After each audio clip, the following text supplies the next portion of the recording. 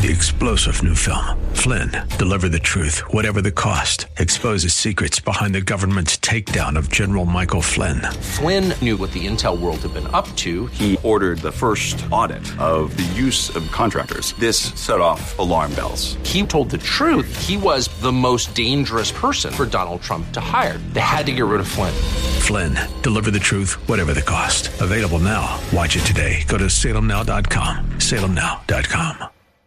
He himself bore our sins in his body on the cross so that we might die to sins and live for righteousness. Ultimately, the purpose of all the scriptures, the law and the prophets that I came to fulfill is that you know that there's no other way but through me. Welcome to The Barnabas Effect with Paul Purvis, Senior Pastor of Mission Hill Church, a multicultural, multi-generational, multiplying church focused on shining the light and love of Jesus like a city on a hill. You're invited to visit any of the 3 locations in Temple Terrace and Tampa. For information and locations, visit missionhill.org. That's missionhill.org. Now, with today's message, here's Pastor Paul Purvis. I think you could probably take a stab at that, but first I want you to do this. Take your copy of God's Word, however you have it, whether it's a traditional book like this in your hands or whether it's that device, that phone or iPad, something you read God's Word on. Take it in your hand and now lift it up. Would you do that? Everybody that has a copy of God's Word, lift it up. Repeat after me. We don't do this every week, but this is a good thing. Say, this is my Bible. This is my Bible. It's God's perfect Word.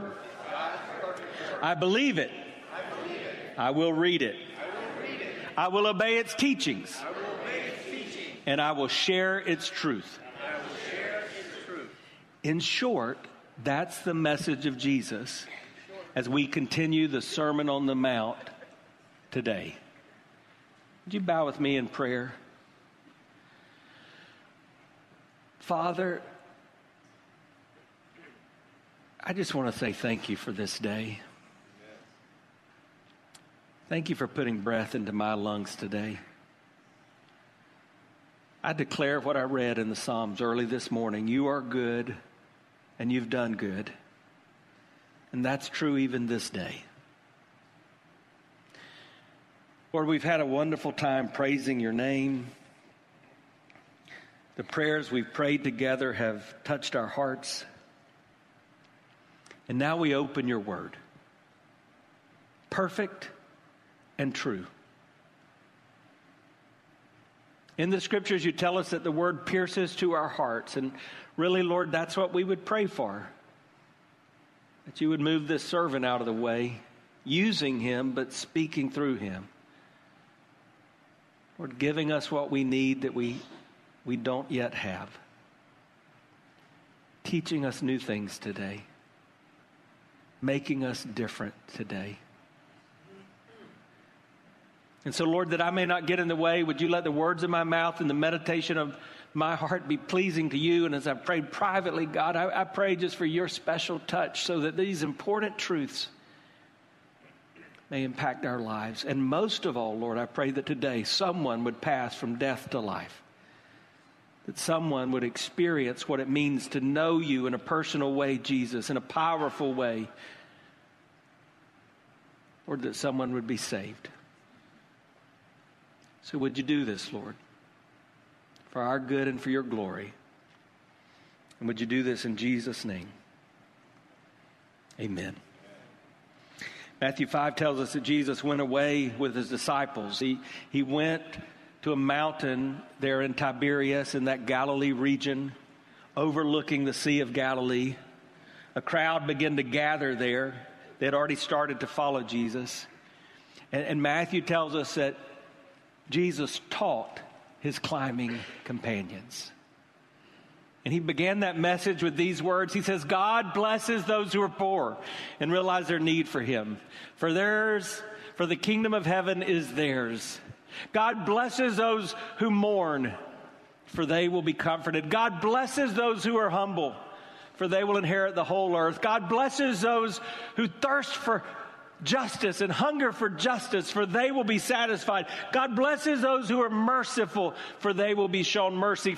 God blesses those whose heart are pure, for they will see God. God blesses those who work for peace, for they will be called the children of God. God blesses those who are persecuted for doing right, for the kingdom of heaven is theirs.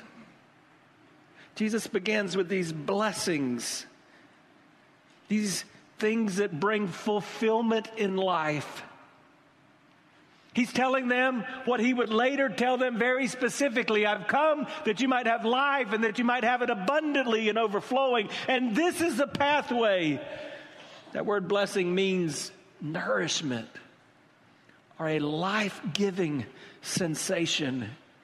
And Jesus was saying, if you want to live this disciple's life, if you want to know the pathway to truly experience life, this is it. It begins with this moment of salvation that can be called justification. It continues as you grow more and more into the image of Christ. It can be called sanctification. And one day it will culminate as you see Jesus face to face in heaven.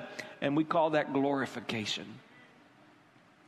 After he gives these blessings, these challenges for how we live, he begins to tell us what to do. And he begins by reminding us that what we do always flows out of who we are. Need I remind you of that today? Identity always precedes activity.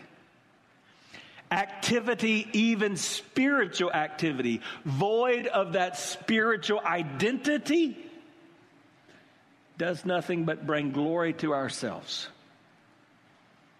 So Jesus says, you are light.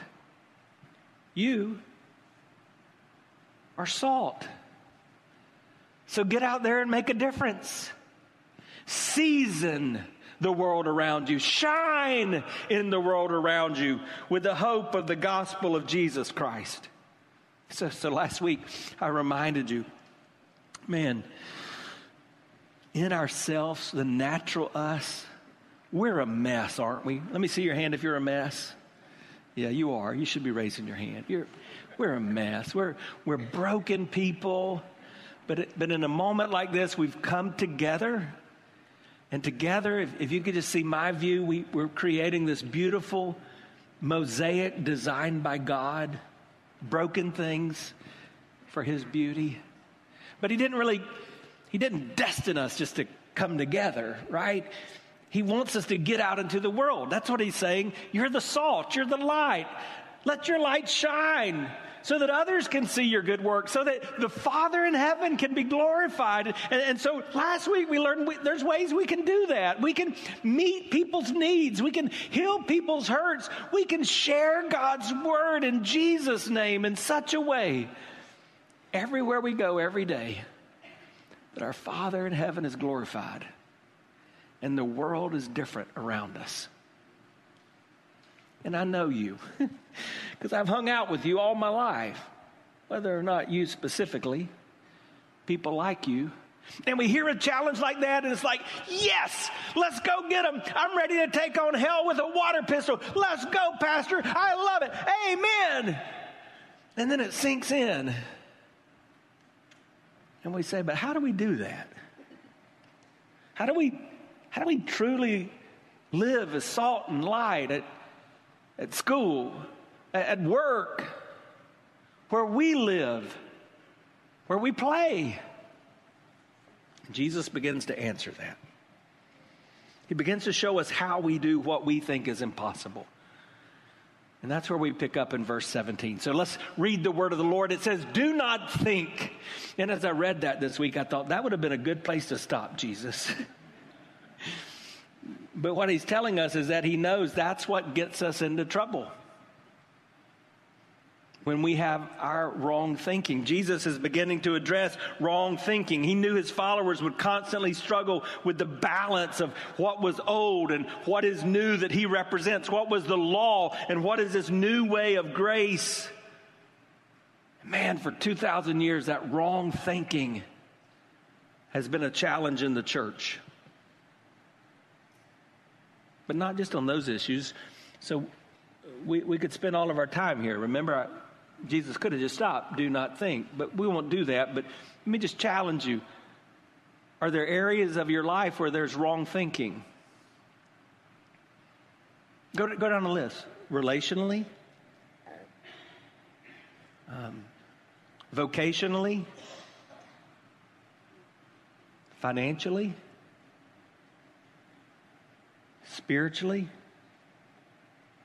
Most of our problems come from wrong thinking. So Jesus says, do not think that I have come to abolish the law or the prophets. I've not come to abolish them, but to fulfill them. For truly I tell you, until heaven and earth disappear, not the smallest letter, not the least stroke of a pen will by any means disappear from the law until everything is accomplished. Therefore, anyone who sets aside one of the least of these commands and teaches others accordingly will be called least in the kingdom of heaven. But whoever practices and teaches these commands will be called great in the kingdom of heaven. For I tell you that unless your righteousness surpasses that of the Pharisees and the teachers of the law, you'll certainly not enter the kingdom of heaven. So after his blessed introduction, after this bold summary, you are salt, you are light, Jesus begins to hit us right between the eyes. You really want to understand what this is all about? You really want to get this? Then hear these words. It's another familiar passage out of the Sermon on the Mount, particularly the phrase that was a part of these verses. I've not come to abolish or destroy the law, but to what? Fulfill it. That's a common part of this message. It's also the beginning of a way of teaching that Jesus is going to use that we'll call the antithesis. And in just a moment, he's going to say, you've heard that you shouldn't murder, but I'm going to tell you, and then he kind of gives us a different way of looking at it. Or, as he's just said, a different way of thinking. You've heard that you shouldn't commit adultery, but I say to you, there's more to the story than that. A different way of thinking. You see, this thinking, this way we think is at the core of our faith. That's why the word that describes a turn to Jesus, repentance, is a word that means literally a change of thinking. I think I'm in charge of things. I think I'm the ruler of my own world. I think I'm in charge of my faith. But then I see my sin for what it is. I see God for who he is. The word in the Bible is metanoia in the Greek. I repent. I have a change of mind, a change of will, a change of thinking, and I follow him. Hi, I'm Paul Purvis, the lead pastor of Mission Hill Church, right here in Tampa Bay. Thanks for taking the time to listen to today's The Barnabas Effect. It's a ministry intended to encourage, equip, and empower you. You may not know this, but this ministry is made possible because of the generosity of listeners like you. We are able to be on the air because listeners like you are gracious and give to this ministry. Would you consider making a gift today? It would be our honor to send you a gift, a resource, as a result of your gift of any size. And you can make that gift by going to missionhill.org and clicking on the banner that says The Barnabas Effect. That will direct you to a simple way that you can give right there online. Thanks again for listening to The Barnabas Effect today. And now we continue with our message. Jesus said, I don't want you to think the wrong way. And so in this case, he begins to tell us how we should think as a follower of Christ. He changes the way we think. I didn't come to abolish the law or the prophets. Why would he say this? Well, obviously there were some people thinking, woohoo, Jesus came to abolish the law and the prophets. We don't have to do those things anymore. There's a new way. Now, I want to break this down in just a moment. Here's what I'm going to do. I'm going to give you 4 statements. I'm going to explain them, and then I'm going to illustrate this with a well-known person in Scripture. But first, I want to give you this sermon in a sentence. So if you check out, I hope you won't, but if you do, the one thing you need to walk away with. In a world filled with chaos and confusion, Jesus will always be enough, and the Scriptures will always be sufficient. Let me say that again. It's pretty big. In a world filled with chaos and confusion, Jesus will always be enough, and the Scriptures will always be sufficient. So what was Jesus saying? He's dealing with an issue we could call continuity. So when I look at the scriptures, is there continuity between the Old Testament, what we call today, and the New Testament that tells us the story of Jesus and how to live our lives in light of Jesus? Already, as Jesus began his ministry, his followers were wondering about that continuity. And it's a question that still consumes a lot of people in church today. Does all of the scripture apply to me? Or do I just take what I want? I've been in church all my life, and it seems like some people think not all of Scripture is inspired, but that they're inspired to spot the spots that are inspired. That's not the way it is. You've got to decide what you think about Scripture in light of what Jesus clearly thought about Scripture. Should you care about the Old Testament? This came to light recently by one of the more well-known pastors in our country. His father may be, recently deceased, may be the most well-known pastor right now in the world. His name was Charles Stanley. His son's name is Andy Stanley. And for the last several years, he's really led his congregation to think that, the Old Testament is not that important. That really we should be, he used this phrase, unhitched from the Old Testament and just focus on the New Testament and the resurrection of Jesus, because that's what changed things. And he's right in that sense. It's the resurrection of Jesus that changed things, but he's missing a big part of what Jesus said in this greatest sermon ever preached. But apparently some people were saying that even in the early days of Jesus' ministry. So listen again to what he said in response. Do not think that I've come to abolish the law and the prophets. I've not come to abolish them, but to fulfill them. So what's he talking about? If you have your copy of God's Word, if you open it up in the beginning, it begins with Genesis. The first 5 books of the Bible, Genesis, Exodus, Leviticus, Numbers, Deuteronomy. Our Jewish friends refer to that as the Torah, which is the law. In the Torah, in those first 5 books of the Old Testament, we find the laws that governed the children of Israel, the followers of God. In the Old Testament, we also find some wisdom literature. Wisdom literature like Job or Psalms or Proverbs or Ecclesiastes and Song of Solomon. And then we find a lot of books that are prophetic.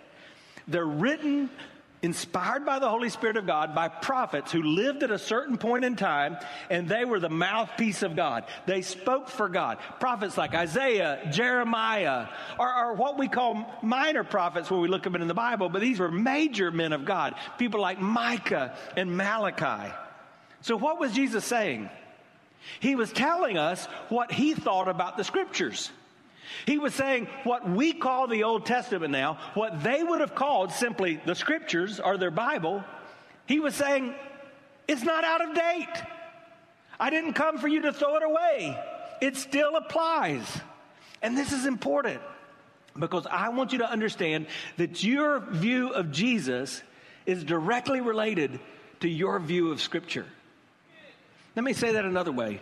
Your view of the living Word of God, Jesus, is going to be directly related to your view of the written Word of God, the Bible. So let me give you those 4 statements. The first one is this. Jesus reminds us of the primary person in Scripture. Now, sometimes I just like to throw you a softball. I try to make it real easy when I ask questions. I really think 100% we can get this right. Jesus reminds us of the primary person of Scripture. All right, let's get ready, class. Who was the primary person of Scripture? Jesus. Yeah, he's talking about himself. This is a bold statement. This is the kind of thing that would eventually get Jesus nailed to a cross. People did not like the fact that Jesus said, I'm that guy. I'm the one everybody's talking about. I'm the one that the Scriptures promised. Now we know that because over and over again in the New Testament, we have this phrase. Listen to this phrase. These things happened in order that the Scriptures might be fulfilled. The New Testament writers say that over and over and over again. These things happened in order that the Scriptures might be fulfilled. So how does Jesus fulfill the Scripture? Well, he fulfills it by his life. His very life fulfills the Scriptures. And the prophets, man, they even told us where Jesus was going to be born hundreds of years before he was born there. His death. If you read Isaiah 53, the prophet tells us in a passage, we call it the suffering servant. He describes how Jesus is going to die.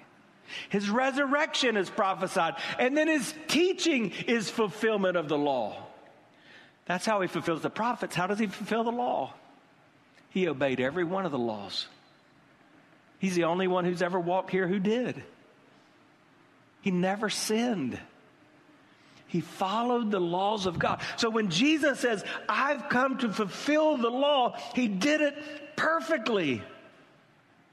Everything that was ever said that would happen of Jesus either has happened or it will happen when he returns. So I want you to think about something before we go any further. This book, man, it's not a science book. When it speaks to science, like long before scientists discovered it, the word talks about our world being round. Did you know that? So when it speaks of science, it's accurate. It's not a history book, but when it speaks of history, it's accurate. It's not a book about man or woman, even though there are a lot of stories about men and women. This is his story. And it has been from beginning to end. Let me see if I can illustrate it. In Genesis, he is the seed of the woman. In Exodus, he's our Passover lamb. In Leviticus, he's our high priest. In Numbers, he's our cloud by day and our pillar of fire by night. In Deuteronomy, he's a prophet unlike unto Moses. In Joshua, he's the captain of our salvation. In Judges, he's our judge and our lawgiver. In Ruth, he's our kinsman redeemer. Are you guys out there, church? In Samuel, he's a trusted prophet. In Kings and Chronicles, he's our reigning king. In Ezra, he's our faithful scribe. In Nehemiah, he is the rebuilder of the broken down walls of our lives. In Esther, he's our Mordecai. In Job, he's our dayspring from on high. In Psalms, he's our shepherd. In Proverbs, Ecclesiastes, he is our wisdom. In the Song of Solomon, he's the lover of our soul. In Isaiah, he's the Prince of Peace. In Jeremiah, he's the righteous branch. If I were hearing this, I would be getting excited. In Lamentation, he's the weeping prophet. In Ezekiel, he's the wonderful four-faced man. In Daniel, he's the fourth man in the fiery furnace. In Hosea, he's the faithful husband married to the backsliding bride. In Joel, he's the baptizer of the Holy Ghost. In Amos, he's our burden bearer. In Obadiah, he comes mighty to save. In Jonah, he's our resurrection hope. In Micah, he's born babe in Bethlehem. In Nahum, he's the avenger of the Lord's elect. In Habakkuk, he's God's evangelist. In Zephaniah, he's our savior. In Haggai, he's the restorer of God's lost heritage. In Zechariah, he's the fountain open for uncleanliness. In Malachi, he's the son of righteousness, rising with healing in his wings. From Genesis all throughout the Old Testament is the story of Jesus. He's Abel's sacrifice, Noah's rainbow, Abraham's ram, Isaac's well. He's Jacob's ladder. He's Moses' rod. He's David's sling. He's a bright morning star, the lily of the valley, the fairest of 10,000, the rose of Sharon. He's the honey in the rock, the desire of the nation. He's my wonderful counselor. He's my everlasting Father. He's my mighty God. He's my Prince of Peace, the government upon which I rest my life. He's the Messiah. He's Jesus, the Son of the living God. This is his book. The story was written about him, and it's all for his glory. So Jesus thought it important to remind any who would follow him who the primary person of the Scriptures is. But he doesn't stop there. Jesus reminds us of the perfection of Scripture. This is the perfect Word of God. You can trust the Scriptures. If you don't trust the Scriptures, you won't use the Scripture as the filter through which you look at everything in your life. But if you understand that this is the perfect Word of God, you would begin to realize you can't make any decisions in your life without seeing if they line up against the Scriptures. And I'm not sure there's any truth that can be more relevant to a parent, to a grandparent, to a school teacher, to a college student than these truths today. You've been listening to The Barnabas Effect with Pastor Paul Purvis. The Barnabas Effect is here to provide listeners like you with biblical truth and spiritual encouragement. But it can't be done without your financial support. Go to missionhill.org and click on the Give tab. Your financial support helps us reach those seeking truth about God and themselves. Thank you for giving at missionhill.org. Be encouraged by The Barnabas Effect with Pastor Paul Purvis. Weekdays at 9 a.m. on Faith Talk Tampa. Online at letstalkfaith.com.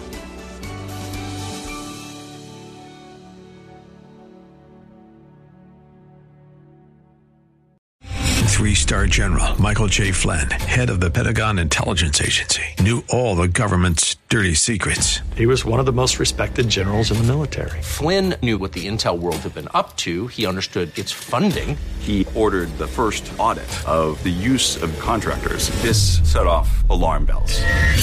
The explosive new documentary, Flynn, Deliver the Truth, Whatever the Cost, uncovers the facts behind this scandal. Flynn told the truth. He was the most dangerous person for Donald Trump to hire. I find out the worst enemy that I'm going to face in my life is right here in America. They took my assessment and they wanted me to change it. And I was like, I'm not changing it. They had to get rid of Flynn. With in-depth interviews, archival footage, and never-before-seen personal records of the man behind the headlines. I just felt like I was drowning. Flynn, Deliver the Truth, Whatever the Cost. Available now. Watch it today. Go to salemnow.com. salemnow.com.